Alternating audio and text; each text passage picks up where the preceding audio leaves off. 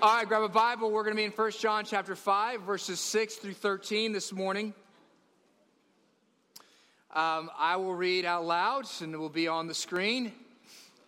You feel free to follow in your own Bibles, so I hope you brought with you. If you don't have one, you're good, though, because we got the words on the screen for you. 1 John chapter 5, verses 6 through 13. All right, this is he who came by water and blood, Jesus Christ, not by the water only, but by the water and the blood. And the Spirit is the one who testifies, because the Spirit is the truth. For there are three that testify, the Spirit and the water and the blood, and these three agree. If we receive the testimony of men, the testimony of God is greater. For this is the testimony of God that he has borne concerning his Son. Whoever believes in the Son of God has the testimony in himself. Whoever does not believe God has made him a liar, because he has not believed in the testimony that God has borne concerning his Son. And this is the testimony, that God gave us eternal life, and this life is in his Son. Whoever has the Son has life. Whoever does not have the Son of God does not have life. I write these things to you who believe in the name of the Son of God, that you may know that you have eternal life. The word of God. Praise be to the Lord. All right, we're continuing our study this morning of 1 John today, and we're coming to the close of the end of the book. We'll only have one more week, and it won't even be me. It'll be Ben Weber in 2 weeks, finishing out 1 John for us. But the theme of 1 John has been assurance, and that John is giving us three tests throughout the book, and he kind of circulates, he comes back to each of these tests, and sometimes he mixes them up and shows them together to us. But three tests are pretty much this. There's a doctrinal test, and it usually goes like this: do you believe in Jesus? The moral test, which is, are you obeying God's commands? If you obey God's commands, you can have greater assurance that the salvation of God is within you. And lastly is the relational or the social test, which is, are you loving one another? You love God's people. And so each of these three tests are repeated on numerous occasions throughout 1 John. Now we come this morning to, again, a repeat of sorts of the doctrinal test, the profession of faith test in Christ Jesus. But this test, this passage goes about it a little bit differently. Rather than focusing on the test of our faith, John is actually giving us a defense of the faith. He's saying, you have believed in Jesus, and now I'm actually going to give you a defense of that belief. I'm going to hold up a defense that your testimony is true and right, and what we say about Jesus is true and right. This morning, I want to articulate this and kind of set it up in this way. If you can imagine, we live in a college town or a university town, and at universities, people like to have debates, don't they? They set up kind of the atheist and the Christian, the Muslim and the Christian, the Republican and the Democrat, and they say, fight. And then we're all supposed to go, that was interesting. And we're all supposed to learn from the various forms of debate. And that is actually the kind of the scene I'd like to set up for you this morning. That what John is doing in this text is trying to provide us assurance for our profession of faith, that Jesus is indeed the Son of God, is the one who's the Savior of our sins, is indeed in somewhat like a college debate. And there are two groups in this debate: John himself, and the second group, we could use the term the proto-Gnostic group. Now, listen.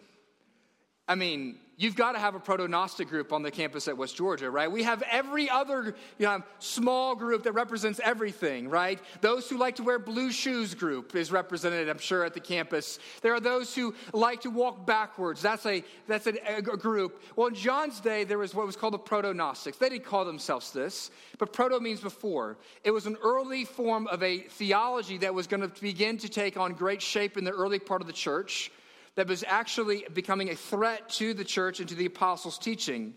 And the other side of it is John himself. John himself, who is defending. And the question of the debate is this. Like you go to a debate and there's a key question that everyone is trying to answer. And the question is this: when was Jesus the Christ? Was Jesus the Christ the entire time of his life? Was Jesus merely a man when he died? Was God upon him and indwelling him and a part of him at his baptism? Now, you might look at this and go, what are these questions? Well, I'll get to that in just a second. But that is what is going on here today. There is a debate going on that John is having with this group, this proto-Gnostic group, who are coming in and trying to sway the early church away from right belief about Jesus. And so in defending the faith is what we're going to look at this morning. John has 4 points in defending the faith and articulating as he gets up in this debate and in his defense. And he articulates, in defending the faith, he articulates 4 things. First is this, is the issue of his defense. The second, he provides the witnesses for his defense. Third, he gives us the logic of his defense. And fourth, he provides us the implications of the defense. First, let's look at the issue of his defense. What is it that he is debating about here? What John is seeking to do at the very beginning is seeking to anchor the person of Jesus Christ in history in order to reject these false teachings that are going on in the church. Here is the false teaching that is beginning to take root amongst false teachers that are trying to invade and sway people in the church. And it's this, that Jesus was not God. That Jesus was not the Son of God. Or at the very least, that God came to indwell Jesus as the Christ, beginning at his baptism, but that he left Jesus before the crucifixion. Do you understand? You see, at least at plain language, what they're saying. They're saying that Jesus, the Son of God, did not die on the cross. Because the belief system of this group is saying, what they believe is that God would not, one, they have a hard time believing that God would stoop and join himself and become a man, take on true flesh, but that he would simply kind of be around this man Jesus. He kind of would affect the way he lived. The second thing is they believe that there's no way that God would stoop to take on manhood and then allow that man to die. Like, there is no way that this would happen, but this is actually what the gospel teaches. That Jesus Christ, the man, was God in the flesh, and that man Jesus was baptized, and that man Jesus also went to a cross and died for our sins. Now, you ask the question, my goodness, where in the world is that in the text? Verses 6, it's right where he says, coming out of the gate, it says this, "This is he who came by water and blood, Jesus Christ, not by the water only, but by the water and the blood." You see, the false teaching would say that God himself came to affect Jesus at the baptism.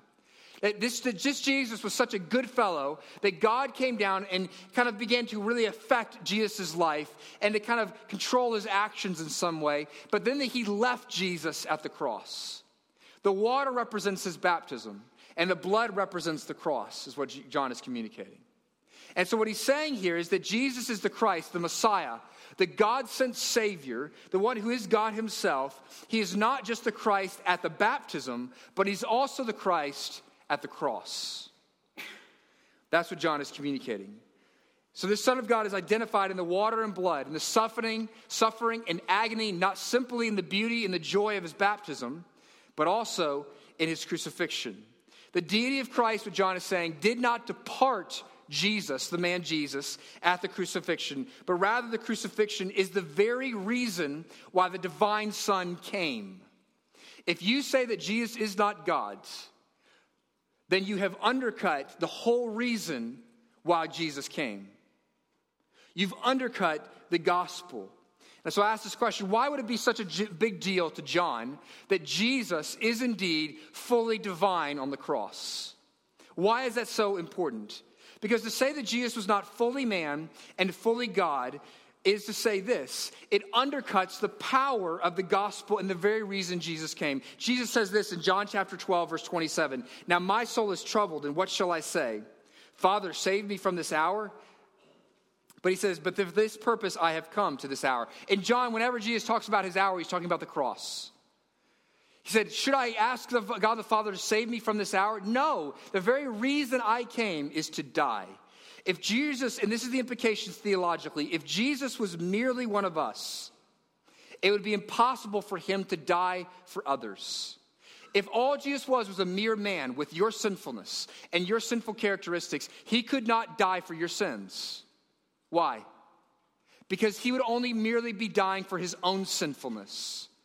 We needed a perfect one born of God, one born of a perfect, righteous God in order to die for our sins. Because he would come, if he was simply born of man, if he had a sinful flesh, then he would have to merely die for his own sins. He could not die for yours. But if Jesus was simply God and not man, then he could not have died for us either. It is only because he became a babe, because he became a man, because he took on flesh that he could represent us. What we needed in order to have salvation is we needed someone who would enter in and become our representative.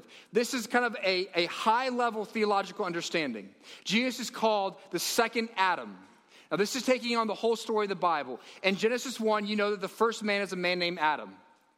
And God came to Adam and he said this, we're going to make a deal. If you obey me, you will have eternal life, and all those who are born of you will be righteous and have eternal life with you. He is the representative of all mankind. Adam sins. Adam falls. What happens to all the rest of us? We all fall. We all enter into sin. None of us are righteous, and therefore none of us can have eternal life. Therefore, what God says is my solution is I will send a second Adam. His name will be Jesus, but he will not be no mere man. He will be both man and he will be God. He has to be man in order to represent man, but he has to be God in order to be a perfect man. I know this is dizzying and difficult. But Jesus is the second Adam who comes to be our representative, one who understands our sorrows, one who understands the difficulty of living in this life, of having a weak body. But he's also perfect. He is sinless. He cannot sin. If he is not both man and fully God, then he cannot be the Savior. That is why this is such a big deal to John. This is why he is writing to defend this issue. John is dogmatic about this because if you get rid of Jesus' deity or you get rid of Jesus as a man, then you've got rid of Jesus as the one who can save you from your sins. So that's the issue at hand that John is defending. Second, John says, all right, that's the issue. I want to make sure that you as the church, as you profess faith in Jesus, that you understand that there is good reason. There is good reason to believe that Jesus is fully God and fully man.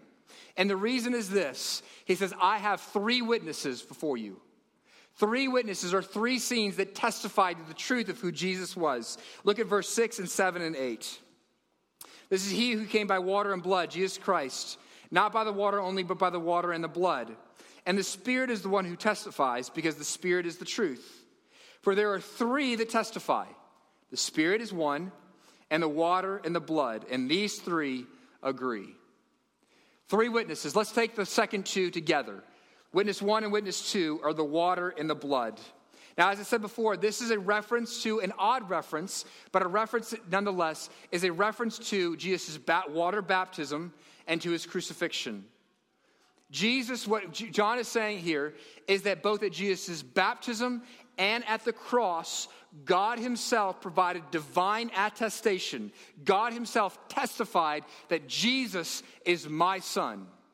That's what he said. He didn't simply say Jesus is a good man who I'm going to affect. He said Jesus is my son. Now this is really important. What do zebras give birth to? Zebras. What do apple trees give birth to? Apples. Who does God give birth to? God. It's not necessarily birthing, but he begats. And if someone is the Son of God, they are indeed God himself. They come with all of God's character and all of God's nature. And there's 2 places in particular that John is saying that God himself comes down and he testifies as to who Jesus is. At Jesus' baptism and at his crucifixion. Let's look first at the baptism. The baptism, Jesus comes down in Matthew 3, verses 13 through 17.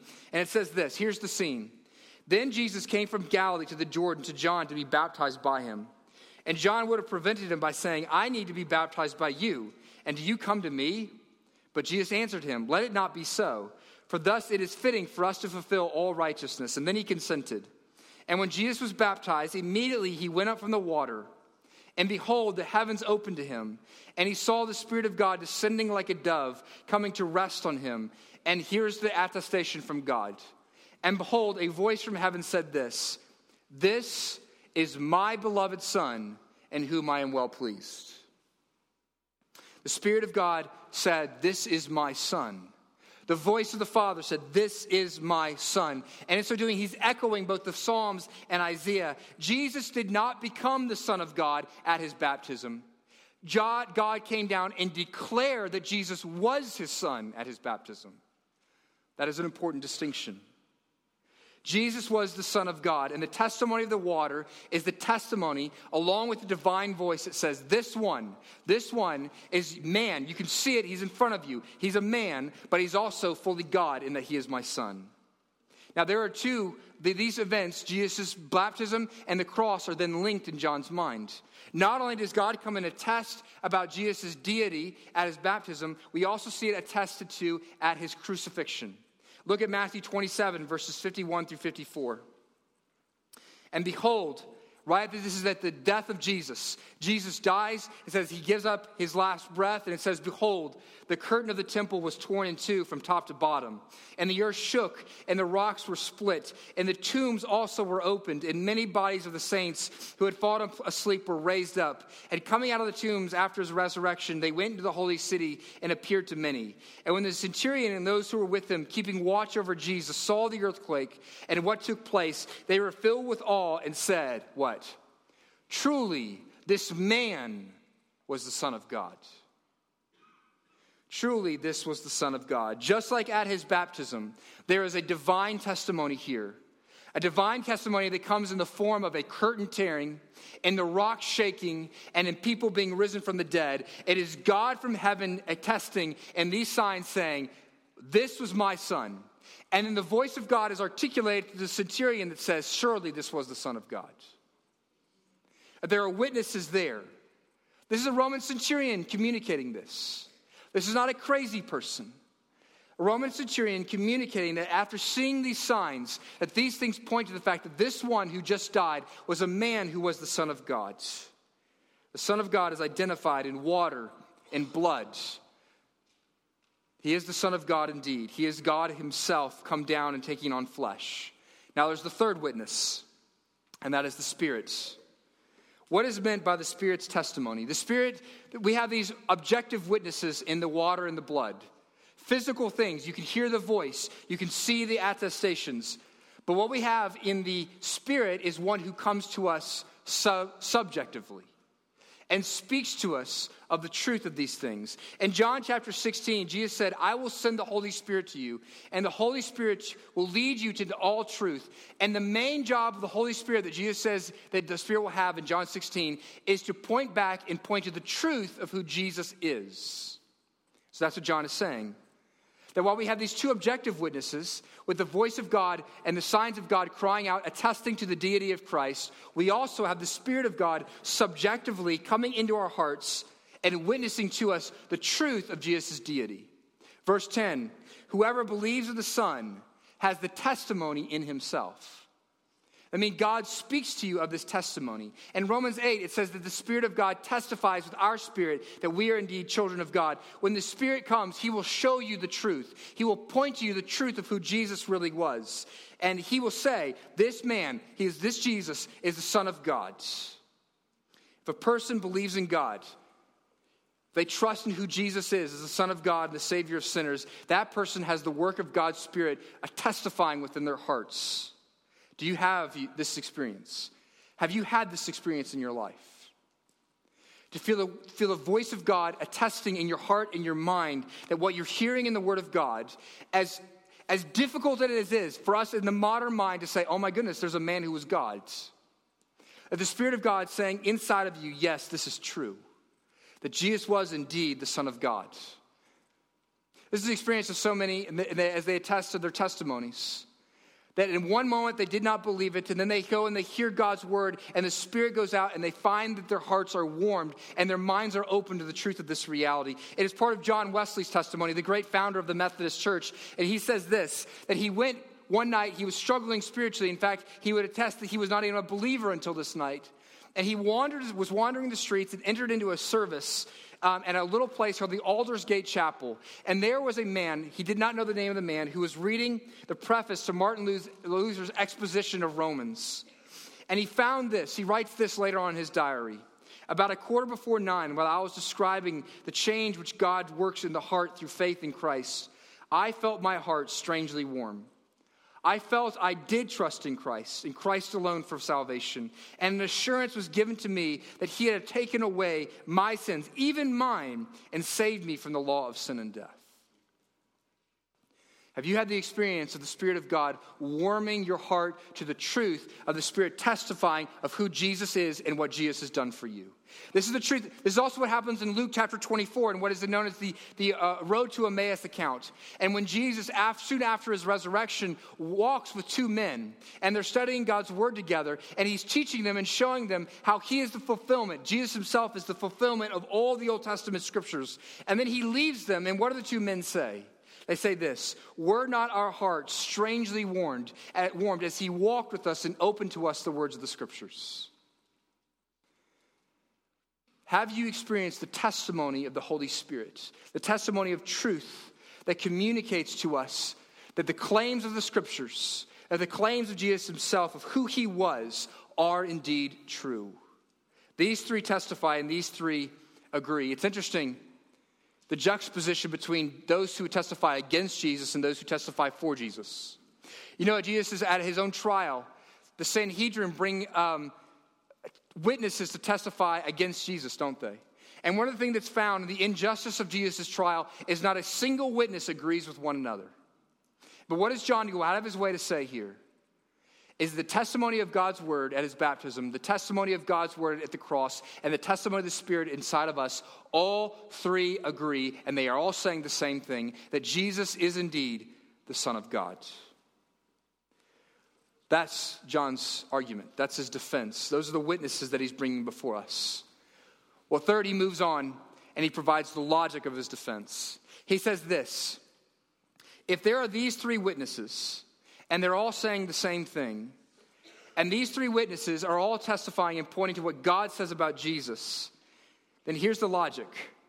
If you would receive the testimony of man, how much more should you receive the testimony of God? Look at verse 9. If we receive the testimony of men, the testimony of God is greater. For the testimony of God is that he has borne concerning his Son. Whoever believes in the Son of God has the testimony in himself. Whoever does not believe God has made him a liar, because he has not believed in the testimony that God has borne concerning his Son. Here's the principle. Here's the principle. That the person who testifies, that it's not so much just the amount of people that testify, but also the character of the witness is what matters, right? That if you're a judge and you have a witness who has a defense or a testimony that is really condemning to the person that you're defending, and you try to undermine the character of that person to say they're liars, they're not shown to be truthful, and we can't trust their testimony in this courtroom. And yet what we see John doing here is he's saying, listen, it is no mere man who is testifying about Jesus. It is God himself who is testifying about Jesus. And to believe or to not believe the testimony of God about Jesus is to believe or not believe God himself. And what he says, he goes so far as to say what in verse 10? That if you say that these things are not true, that you're calling God himself a liar. Because it was whose voice that said Jesus is the Son of God at his baptism? It was God's voice. It is through God's actions that attest and provide signs that make the centurion say, surely this was the Son of God. It is God's voice in the Spirit who testifies to your heart as to who Jesus was. And so this is the witness. The logic of John's defense is this, is there are witnesses. And all three witnesses point back to this, that it is the voice of God that they testify to. All three witnesses say, God says, God says, God says that Jesus is my Son. Well, you may ask, even on this, if you're a more skeptical person, perhaps you should be, which is this: how can we trust God's word, or John's word, that God is the one who indeed testified at the baptism of Jesus and at the cross? Why should we believe John? Well, here's the reason why you should believe John. Because Jesus, at his baptism, he was not baptized in a bath at a private home, was he? He was baptized publicly, wasn't he? In fact, John the Baptist was baptizing hundreds and thousands of people, which means there were probably hundreds or thousands of people who were there, who witnessed Jesus' baptism, who heard the voice of God proclaiming over Jesus who he was. Now, if you wanted to destroy Christianity in the early centuries, what would you have to do? What would you have to do? All they have to happen is somebody who was there show up and say, "Nuh-uh, I didn't hear the voice of God. This isn't true." And yet we have no testimony of the sorts. And the same way at Jesus' crucifixion, when we have the earthquakes and those being risen from the dead, and we have the curtain of the temple tearing, and we have the centurion saying, "Surely this man was the Son of God." Were there just a few people there? Was Jesus crucified in secret? Absolutely not. He was crucified in front of hundreds. In fact, Jesus was crucified during the Passover week, which means Jerusalem at that time probably swelled to possibly over 1 million people in the community. Now, this is not a large community. This is not New York City.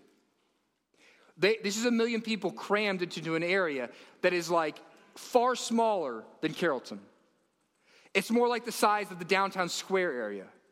That's how big Jerusalem is. 1 million people in that kind of area.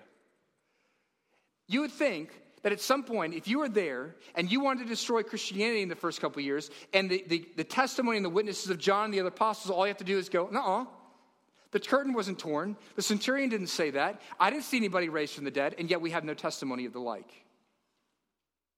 And therefore, not only do we have God's testimony, and John saying that these witnesses, God's voice at his baptism, God's voice at the cross, and the Spirit of God in our hearts all testify to this truth, but not only that, but we have historical accuracy behind it. That there are those who are not coming and communicating that these things are wrong, that these things are lies. And therefore, what this means and what John is going to do is he's going to turn his defense and face us now. And he's going to face us in the middle of this debate and say there are implications for this. Similar to, there's a book by a guy named Josh McDowell. It's an apologetic book where he looks at the evidence of Jesus' resurrection, the evidence of Jesus' life and his crucifixion. And the name of that book is an evidence that demands a verdict. That's what John is communicating here.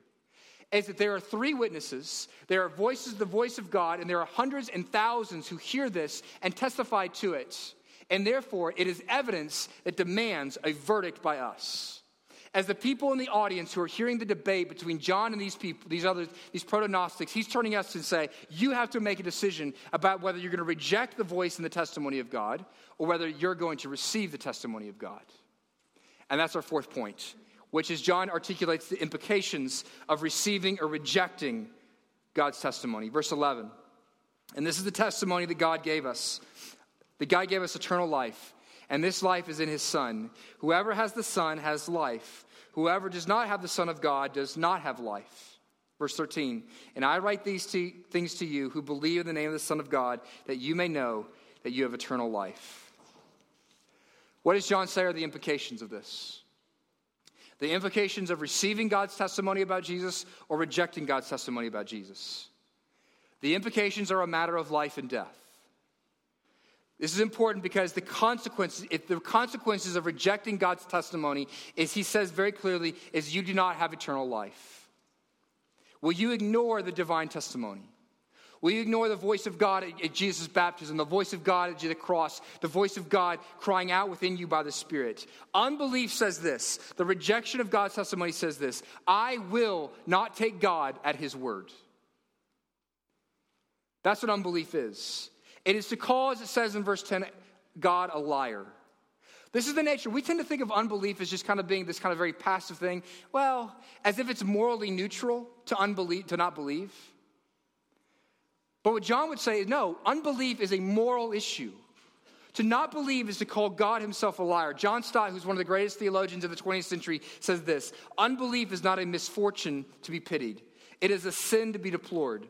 It is sinfulness that lies in the fact that it contradicts the word of the one true God and thus attributes to the Godhead falsehood. You're calling the divine one a liar. And this is what John is arguing. If you believe that testimony, if you hear the testimony of these people and you don't believe God, the implication is this, is you do not have eternal life. But it is equally important. The implication of this, of believing this testimony, is equally important, not just for the consequences of saying you don't have eternal life, but because this is a black and white issue. There's no neutral ground. You either don't have eternal life or you do have eternal life. And therefore, if you've received this testimony, then you have this eternal life. To those who believe, he says, they have the Son and they have life. What does it mean to have the Son of God? This is an odd language that we kind of use in our parochial kind of term, to have something. There's a nuance to this. For example, it doesn't mean quite the same thing each time you say, I have $1, or I have a cold, or I have a lawyer. Those things are referring to very different things. But to say you have something means it does something for you. If you have $1, to have $1 means it provides for you something that $1 can buy. If you have a lawyer, he stands for you. To mean you have a lawyer doesn't mean you own him. Doesn't mean you're walking around grabbing hold of him. But to have a lawyer means that he does something for you. And so the question here, when John says, if you have the Son, the issue is, what does the Son do for you? What does Jesus do for you? What does he stand up and have for you? And the answer is clear for John. If you have the Son, you have what? Life. Life. If you don't have the Son, you don't have life. If you have the Son, you have life. Listen, this would be one of the most encouraging exercises you could do as a community group or for your own devotional time. If you want to spend a couple encouraging hours of your life, listen to this. Ask yourself these questions. What is this Jesus thing? What can Jesus do for me? What did he come to do? What does he promise to do? And if I have Jesus, I have all those things that he promised to do for me. And John sums all the things that Jesus promised to do for us as life. And in fact, this is why Jesus came, right? In John 10, not this first John, but John, the Gospel of John says this. John 10, verse 10, Jesus says, I came so that you may have life and life abundantly. This is the issue. What is eternal abundant life? If you have Jesus, you have eternal life. Well, it's endless in its implications and meaning, right? To say you have eternal life. But if I could connect this idea of life and abundant life to what we've been talking about, to the idea of testifying today. An abundant and eternal life is this. And this is getting down to the core issue this morning. To hear the voice of God, which testifies about Jesus, now testifies the truth about you. To have eternal life, to have abundant life, not just waiting for you into heaven, but to have abundant life now, is to hear the same voice that testifies about the truth of Jesus, now says the truth about who you are. And what is it that he says about you? At your baptism, what does the voice of God say over you? This is important. We're going to connect to what he says to Jesus. He says, you are my beloved Son in whom I am well pleased. He says, you are mine. You are bought with a price. Listen, when you are sacrificing, when you are engaging in the sorrows and sufferings of this world in order to advance the kingdom of God, what does the voice of God say over you? He says, you are mine. At the Spirit of God, what does the Spirit of God do? We already looked at this in Romans 8, verse 16 says this. The Spirit of God bears witness with our spirit that we are what? Children of God. In other words, the implication is this: to have abundant life and to have eternal life is to hear the voice of God speak over you the fact that you are his. And that is the truth. And there is no one, and every else who would say something else is a liar. Believing the testimony about Jesus, if you believe that, if you believe God's voice and God's word and God's testimony about who Jesus is, you also get to hear his voice about who you are. These things are linked. You cannot have one without the other.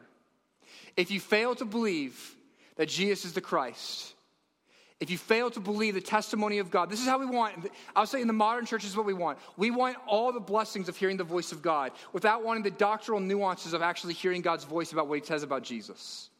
But if you will not believe about what he says about Jesus, then what he says about you, you don't get that message.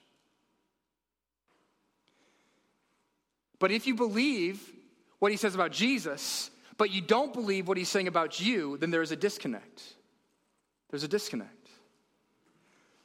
See, if God himself is testifying to who Jesus is, and if God himself speaks the truth about who Jesus is, then he also speaks the truth about who you are. And he says wondrous things about you, that you are fearfully and wonderfully made. He says you are forgiven. He says, you are my child. He says, I will never leave you or forsake you. Now, here's the question for us. If you believe what he says about Jesus, do you also believe what he says about you? Do you believe both these things? Hearing the testimony of God is the difference between eternal life and death. It is the difference between a life in which you're simply scraping from the crumbs of this world, or you're living with the abundance of having the voice of God being the thing that you listen to and is the one that directs your life. You see, here's the reality is there are witnesses in your life and there's testimony in your life, and they are liars. This is the truth of it. They testify that you are worthless, that you're not made in image, that you have no value, that you're not forgiven, that your sins are too great for God to overcome. And what you can say is those things are lies. Those things are lies. Because I have a voice that is greater, that speaks louder, that testifies to the truth of who I am in Christ Jesus. So who is it? Who is it who gets to hear the voice of God? Who gets to hear those great promises of God, those assurances over us? It is to those, he says, who believe. And so that is the question that John is offering today. Here's the defense. And now he points to you. He looks to you as the audience of debate and says, do you believe? Will you believe? Will you believe the testimony of God about his son and therefore also get to hear the testimony of God about you? Let's close there.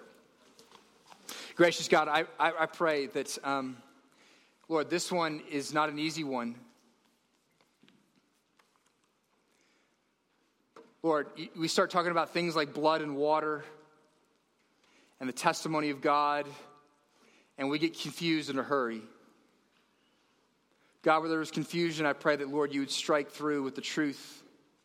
That, God, where I was unclear, that the Spirit would speak more clearly. That the Spirit would testify even of difficult things to trust in and believe, things that we cannot see in front of us, but where we simply have to take the testimony of others in a Bible that is hundreds and thousands of years old, and we have to take those testimonies and we have to believe it. Lord, I pray that in that moment, Lord, that difficulty of that, the challenge of that your Spirit would affirm and confirm the truth of what we read. And Lord, not only that, we need not only that confirmation, but we also need the confirmation of what you say, not only just about Jesus, but what you say about us. Because the reality is we are a people who so easily listen to the lies of the world. Our ears are in tune to other things. It's why it's so difficult for us to hear and to believe. But gracious God, I pray that you direct our ears. Give us new ears to hear, new hearts to receive. That the Spirit would scream loudly within us as to who we are as sons and daughters of the King. Gracious God, I pray that our testimony about Jesus, even that would be an affirmation. So that, Lord, even as we testify to who Jesus is, because of that, we would be able to hear your testimony about us all the more clearly. We pray this in the name of Jesus. Amen.